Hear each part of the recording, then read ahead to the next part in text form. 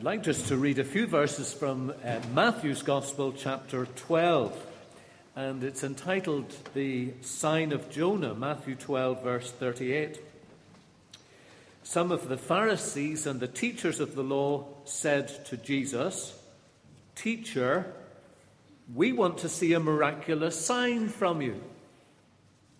Jesus answered, "A wicked and adulterous generation asks for a miraculous sign. But none will be given to you except the sign of the prophet Jonah.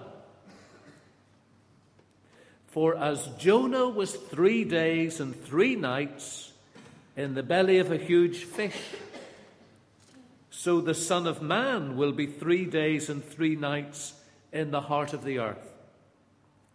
The men of Nineveh will stand up at the judgment with this generation and condemn it. For they repented at the preaching of Jonah, but now one greater than Jonah is here." And along with that, you may find it helpful just to have the book of Jonah open again at page 927, because I'll be making some references to the text itself, and you may find it helpful just to follow. Let's just pray together. Gracious Father, as we turn now to your word, we pray you might enable us to grasp more fully the meaning of grace and the difference that should make to the way we live, for Jesus' sake. Amen. The first reference to Jonah in the Bible is in 2 Kings chapter 14, verse 25. There we are told that Jonah was the son of Amittai, a prophet from Gath-Heber, that is in the vicinity of Galilee. If that's the case, Jonah then lived around the year 780 to 753 years before the Lord Jesus. That's just a little later than Elijah, and around the same time as Elijah's successor, Elisha.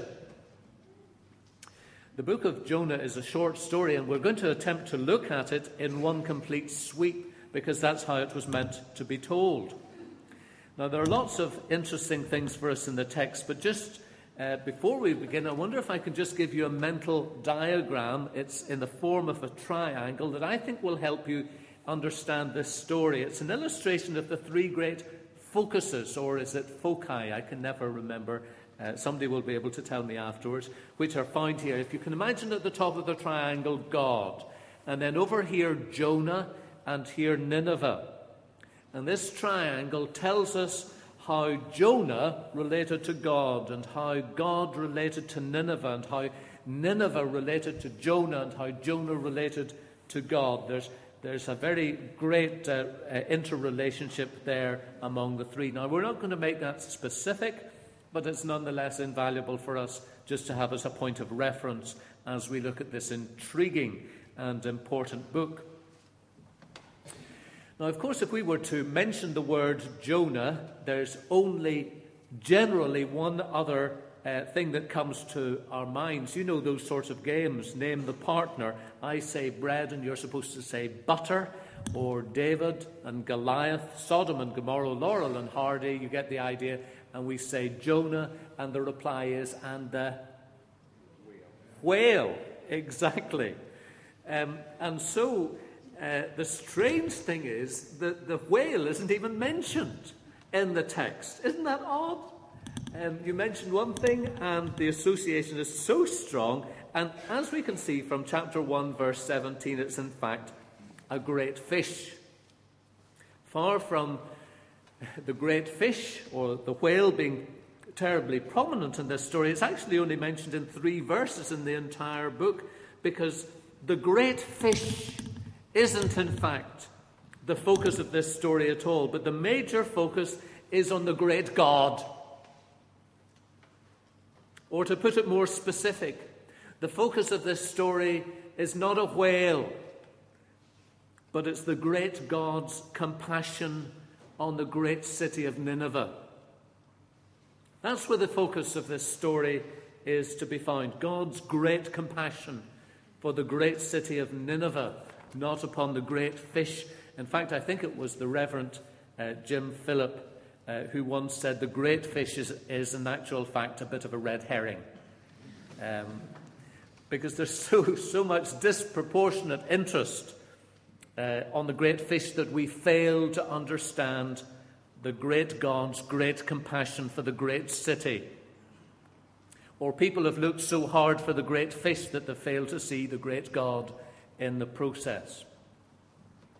Now, the book of Jonah has two very clear halves, and you'll find it interesting to see. Strangely enough, the first half is chapter 1 and 2, and the second half, which is in parallel, is chapters 3 and 4, and they have a very similar structure.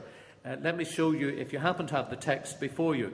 In chapter 1, verse 1, it says, "The word of the Lord came to Jonah, son of Amittai, and said, 'Go to the great city of Nineveh and preach against it.' And then in chapter 3, verse 1, "Then the word of the Lord came to Jonah a second time. 'Go to the great city of Nineveh and proclaim to it the message I give you.'" So the first half begins with the Lord's commissioning of Jonah, and the second half begins with the Lord's recommissioning of Jonah. Now, after we read of God's commissioning in chapter 1, verse 3, we then read of Jonah's reaction to that call. What is it we read in verse 3 of chapter 1? "But Jonah ran away from the Lord." Whereas in chapter 3, verse 3, we are told Jonah obeyed the word of the Lord and went to Nineveh. And then after Jonah's reaction to God's call, can you see the consequences of the prophet's actions? In chapter 1, verses 4 through to 16, we are told he went down to Joppa, heading for Tarshish, and he set sail in order to flee from the Lord. Now cast your eyes over to chapter 3, verses 4 to 9. This time Jonah went to Nineveh, a very important city, located, by the way, on the east bank of the river Tigris, on the opposite side of the river from present-day Mosul in modern-day Iraq. And there he proclaimed, 40 more days and Nineveh will be overturned. Now, in chapter 1, verse 17, that is the last verse of the first chapter, we are told that the Lord provided a great fish to rescue the disobedient prophet from the depths of the sea. And in chapter 3, verse 10, that's the last verse of the third chapter, we read that the Lord had compassion and did not bring upon the Ninevites the destruction he had threatened. In other words, the disobedient Ninevites were also rescued, even as Jonah had been rescued. One was rescued from the depths of the sea. The others had been rescued from the depths of their sin. Both had been saved. All right, now can you see this very deliberate structure in this book? And at the end of the first section in chapter 2, verse 9, we have Jonah's reaction. He was full of gratitude for the salvation that God had given to him from the depths of the sea. And chapter 4, verse 9, we have the conclusion of the second section with Jonah's reaction to God's salvation for the Ninevites, and we're told he resented that salvation. It's all very carefully paralleled and deliberately so. So now that we've said that, let's turn to the story itself. And it is the story of the Jewish prophet called by God to leave the comforts of his native Israel and to preach in the city of Nineveh, located in the northern Mesopotamian part of the powerful Assyrian Empire. I guess it would be a bit like Moshe from present-day Tel Aviv being told by God to go into contemporary Gaza City and to preach there Judaism in a hotbed of militant Islam. Do you think he'd do it? Even worse than Billy from Newtownards Road asked to go to Andersonstown to proclaim the message in Republican territory. It was no easy assignment. Now, do you have some empathy with Jonah? When he was told to do this, he didn't want to do it. It's very easy for us to criticize Jonah for being a reluctant prophet. But we just have to try to get inside the mind of this man who knew for himself what a threat the Assyrians had been and what a national menace they would be in the future. No wonder Jonah chose to flee from God and run in the very opposite direction and jump on a ship heading for Spain, the furthest away place, diametrically opposed to the place he was supposed to go. God told Jonah to go that way, so Jonah turned and instead went that way. So this then is an account of a prominent leader in the church of the Old Testament resisting the will of God. I wonder if you can see what happened here in this story. The Lord spoke to a variety of different inanimate objects. The Lord said to the wind, blow, and the wind blew.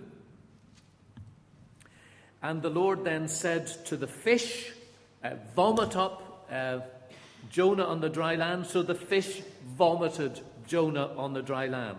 The Lord later on said to the vine in Nineveh, grow. And what did the vine do? Well, it grew. Later on in the story, God said to the sun, scorch. Use your shining blazes. And what did the sun do? Well, it blazed hot. And then God later said to the worm, chew the vine, chew the gourd. And what did it do? It did exactly as it was told. And the Lord said to Jonah the prophet, go to the great city of Nineveh. And Jonah said to the Lord, get lost. Everything in creation that God spoke to obeyed. Everything in the animal and plant kingdom did precisely what the Lord God commanded them to do, except for one. The stubborn, disobedient, resentful, human believer, Jonah. Incredible, isn't it? And yet, is this not an accurate insight into the heart of human beings? A correct observation as to the obtuseness of the human mind. Yes, even the mind of followers of the Lord Jesus. For when God calls, we have to make a decision. Are we going to obey or are we going to resist the Lord God? To do what God has in mind or else to reject it? But in resisting, the book of Jonah would also tell us that there is only pain and unfruitfulness.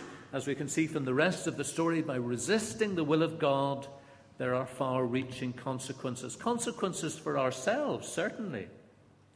But not only for ourselves, but also for others. Because by our obedience, we will either bless other people or we will hinder them from receiving the blessing that God has in store.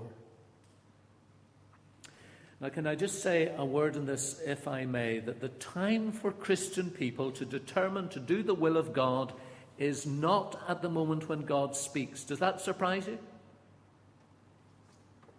The time for Christian people to determine to do the will of God is not at the moment when God speaks, but is long prior to that moment. If we're of the view that we say, I'll wait until I hear God's voice and then decide whether or not I will obey, then we will probably limit how far God may or may not have a say in our lives. The Christian way is not to wait to decide, but rather is to determine now to obey when God speaks. Speak, Lord, for your servant is listening. It's only when we're determined to obey that when God speaks, we are willing to do whatever he asks of us.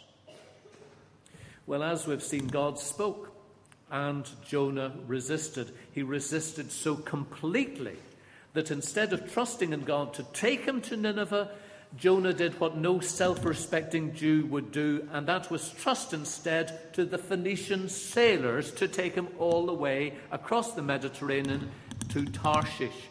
Jonah would rather place his trust in polytheistic foreigners and sail in the sea that Hebrews feared, rather than trust in the God of Abraham, Isaac, and Jacob, whose ways are pure and right and clean. You probably know that there are many famous Jewish people in science and technology and in all sorts of different aspects of life, but name to me one famous Jewish sailor. There is a historic antipathy between the Jewish people and the sea, and that's why in the book of Revelation we are told that in heaven there is no sea, because it is historically the place of turmoil. It is a place where you resist going. Well, where did Jonah choose to do? Instead of trusting in the living God, he trusted foreigners to take him on the sea. That's how far he went away from God. So down he went to Joppa, modern-day Jaffa. And that, by the way, is precisely what the Hebrew says in chapter 1, verse 3. He went down to Joppa. Because when we run away from God, it is the start of a downward spiral. And this was the start of his journey down. Chapter 1, verse 3 tells us he went down to Joppa. Chapter 1, verse 5 tells us he went down below the deck of the ship. Chapter 2, verse 6 tells us he sank down into the depths of the sea. How very different that was from what he had been told to do in chapter 1, verse 2, where he had been told to rise up and go to Nineveh. And chapter 1, verse 6, rise up and call on God. Jonah, running away from God, did not rise up. Instead, he went down. Well, is that anybody here today? Running away from God, resisting his will for your life, in disobedience, do you know that yourself, you're going down? Down to depths that you could not have imagined yourself to sink to. Well, the Lord Jesus wants you to rise up. And can you see that the road to recovery is simple? Not easy, perhaps, but nonetheless plain. It's the road to obedience. The way to recovery is to start doing right now what you know God is calling you to do, and to stop doing what you know you ought not to be doing. Rise up, O men of God, have done with lesser things. And so in order to bring Jonah to his senses, God, we are told, sent a great wind, and a violent storm arose, chapter 1, verse 4, so that the ship upon which Jonah was escaping started to break up. All the sailors, we are told, were afraid, and each cried to his own God. The pagan sailors were crying out for divine mercy. But where was Jonah? In verse 5, fast asleep down below deck. Isn't that incredible? In the face of pagan unbelieving crying out for divine assistance, far from calling upon God for mercy, Jonah was sleeping. Now, the next little part of the story is both astonishing and moving, because here we witness the kindness and the generosity of pagan unbelievers that confounds the selfishness and miserliness of Jonah the believer. Can you see the extent to which the sailors went to rescue the ship and preserve the life of Jonah? They did their very best, verse 13, to row back to the land, but they could not. The astonishing thing, of course, is not really how generous and thoughtful unbelievers can be, but the thing that is truly shocking is how abrasive and how selfish many believers can be. How is it that in the face of need, it's often the non-Christian who displays the characteristics of Jesus rather than the believer? What an indictment. Well, that was the case here. The Phoenician sailors did everything they possibly could so that they could preserve the life of the Hebrew paying guest. But Jonah, so unconcerned, completely oblivious to the fact that it was his fault that they were all in danger of their lives, that Jonah was asleep. I wonder if you noticed, as Michael was reading to us from chapter 1, verse 8, that series of questions which the sailors then put to Jonah. Jonah, tell us who is responsible for making all this trouble on us. Chapter 1, verse 8. What should we do with you? Where do you come from? What is your country? From which people are you? And more potently, do you see their response to his reply? Verse 10, what have you done? Because now at this stage they knew that he was running away from the Lord. Penetrating questions, which of course elicited a response which we can read in chapter 1, verse 9. He answered, I'm a Hebrew. I worship the Lord, the God of heaven and earth, the one who made the sea and the dry land. In response to all these questions, here we have Jonah's testimony. This is who I am. This is what defines me. I am a believer. I know precisely the God who I should speak to. I am a believer in the one true God who made all things, who is in charge of all things. No wonder then we are told that the sailors were terrified. Here was someone who believed in God and was knowingly running away from God. It was in defiance of the Creator of heaven and earth. It is an awesome thought. And one, incidentally, which touched the sailors so deeply, for having then done what Jonah requested them to do, that was pick him up and throw him into the sea. Verse 16 tells us, at this the men greatly feared the Lord, and they offered a sacrifice to the Lord and made vows to him. Astonishing. Now, if that was the unbeliever's response to Jonah's evangelistic testimony when he was disobedient, what do you think might be unbelievers' response in Nineveh to Jonah's evangelistic message when he is in the will of God? And of course, chapter 3 tells us it's a response of unconditional repentance. Let everyone give up their evil ways, chapter 3, verse 8, and their violence. And God saw what they did and how they turned from their evil ways, and God had compassion on them, chapter 3, verse 10. Well, chapter 2 is the prayer of Jonah from inside the fish. It's a prayer that deserves careful study all on its own, so I'm not going to touch on it today. But suffice to say that it is a prayer of repentance. It is the prayer of repentance, not of an unbeliever, but the prayer of a hitherto disobedient and now chastened believer. Jonah was down in the depths of despair. You hurled me into the deep All your waves and breakers swept over me. The engulfing waters were at my throat, and seaweed was wrapped around my head. And yet those who cling to worthless idols, verse 8, forfeit the grace that could be theirs. But I will sing a song of thankfulness and will sacrifice to you. What I have vowed I will make good, because salvation, verse 9, comes from the Lord. And at that we're told the Lord commanded the fish, and it vomited Jonah onto the dry land.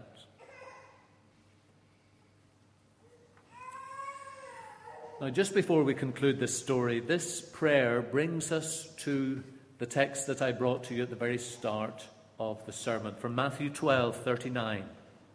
Because we read there what Jesus describes as the sign of Jonah. Strangely, Jonah is the only Old Testament prophet to whom Jesus ever compared himself. So if Jesus thinks this is important, so ought we. The Pharisees, the other religious leaders of Jesus' day, demanded to see a miraculous sign. They wanted him to perform for them, but Jesus would have none of it.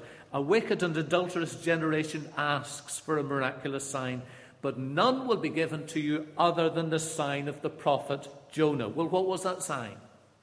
What was the sign of the prophet Jonah? Sufficient for wicked people to repent. And the answer is the death and resurrection of Jesus. That's the sign of Jonah.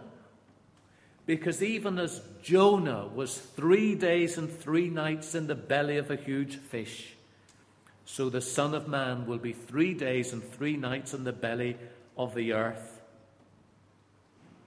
In other words, both Jonah's experience and that of Jesus involved a punishment for sin. In Jonah's case, it was judgment on his own wrong. In other words, it was the rightful penalty for his own rebellion. Whereas in Jesus' case, it was chastisement for our guilt. In other words, he bore what ought to have been on our shoulders. In Jonah's case, his miraculous deliverance was like a kind of resurrection from the depths of hell, whereas in Jesus' case, it was actually a resurrection from the depths of death and destruction. In Jonah's case, his rescue was like a form of personal salvation, pointing forward to the grace that would be extended to the Ninevites. Whereas in Jesus' case, his resurrection led, in fact, to the salvation of all who would repent and believe. Yes, even for Gentiles, as well as for Jews. Even for Arabs, as well as anybody else. Yes, even for people of a different political or religious persuasion from us. And so in Jonah chapter 3, we read how God turned away from his fierce anger and relented, and on account of the sign of Jonah, had compassion on Nineveh, and did not bring upon that great city the destruction that had been threatened. Now, wouldn't that be a wonderful place for us to conclude? A perfect place to end. Jonah had learned his lesson. Nineveh had repented. They all lived happily ever after. And you and I can now go back home and have our Sunday lunch. But, chapter 4, verse 1. It's not how it concludes. Because there we read, but Jonah was greatly displeased and became angry. "Oh Lord, is this not what I said would happen when I was still at home? Who cares about your word when this is what I said would take place? That's why I wanted to go away to Tarshish, because I knew," verse 2, "that you were a gracious and compassionate God, slow to anger and abounding in steadfast love, a God who relents from sending calamity. I didn't want the Ninevites to escape from destruction. I wanted them to be doomed." Imagine railing against God like that. In other words, Jonah loved the grace of God as long as it was for me, but not for them. Jonah loved to be saved himself, as long as people he did not like of a different political or religious persuasion were not included in that number. Jonah loved the grace of God when it rescued him from the belly of the fish, but resented it when it stretched out and rescued pagan foreigners who weren't like him. So what did God do? God had to instruct this slow-to-be-taught prophet.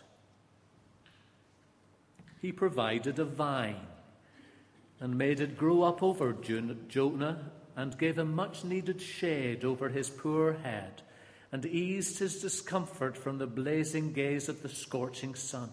And Jonah loved the vine. But during the night, God provided a worm to chew the plant, so that the next day it withered and died. And Jonah, we are told, was furious that God should do such a thing to him. He was angry enough to die. Chapter 4, verse 9. But the Lord God said to him, "You have been concerned about this vine, though you did not tend it or make it grow. But Nineveh has more than 120,000 people in it who cannot tell their right hand from their left, and many cattle as well. Should I not be concerned about that great city?" Well, you say, that's a bit of an anticlimax. Imagine a grown man being bothered about a vine. It's just too juvenile for words.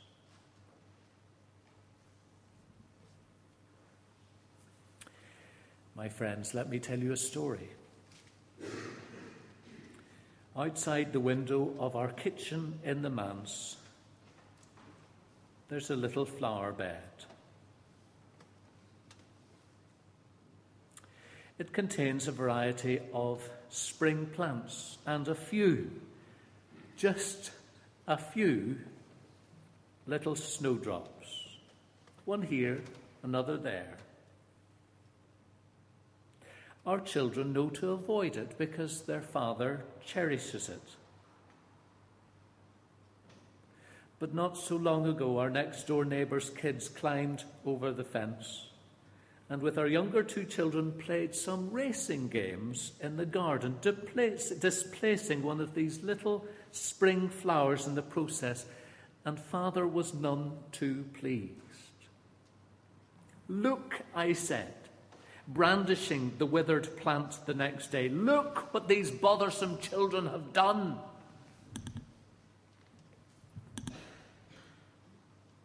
And do you know what the Lord replied to me? "Frank, you have been concerned about this flower. But Gaza has more than 500,000 boys and girls, and men and women. Should I not be more concerned about them?"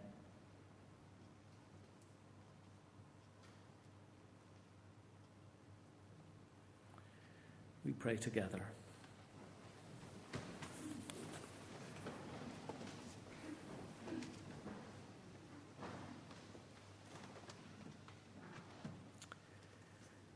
Oh, our Heavenly Father, what miserable wretches we are.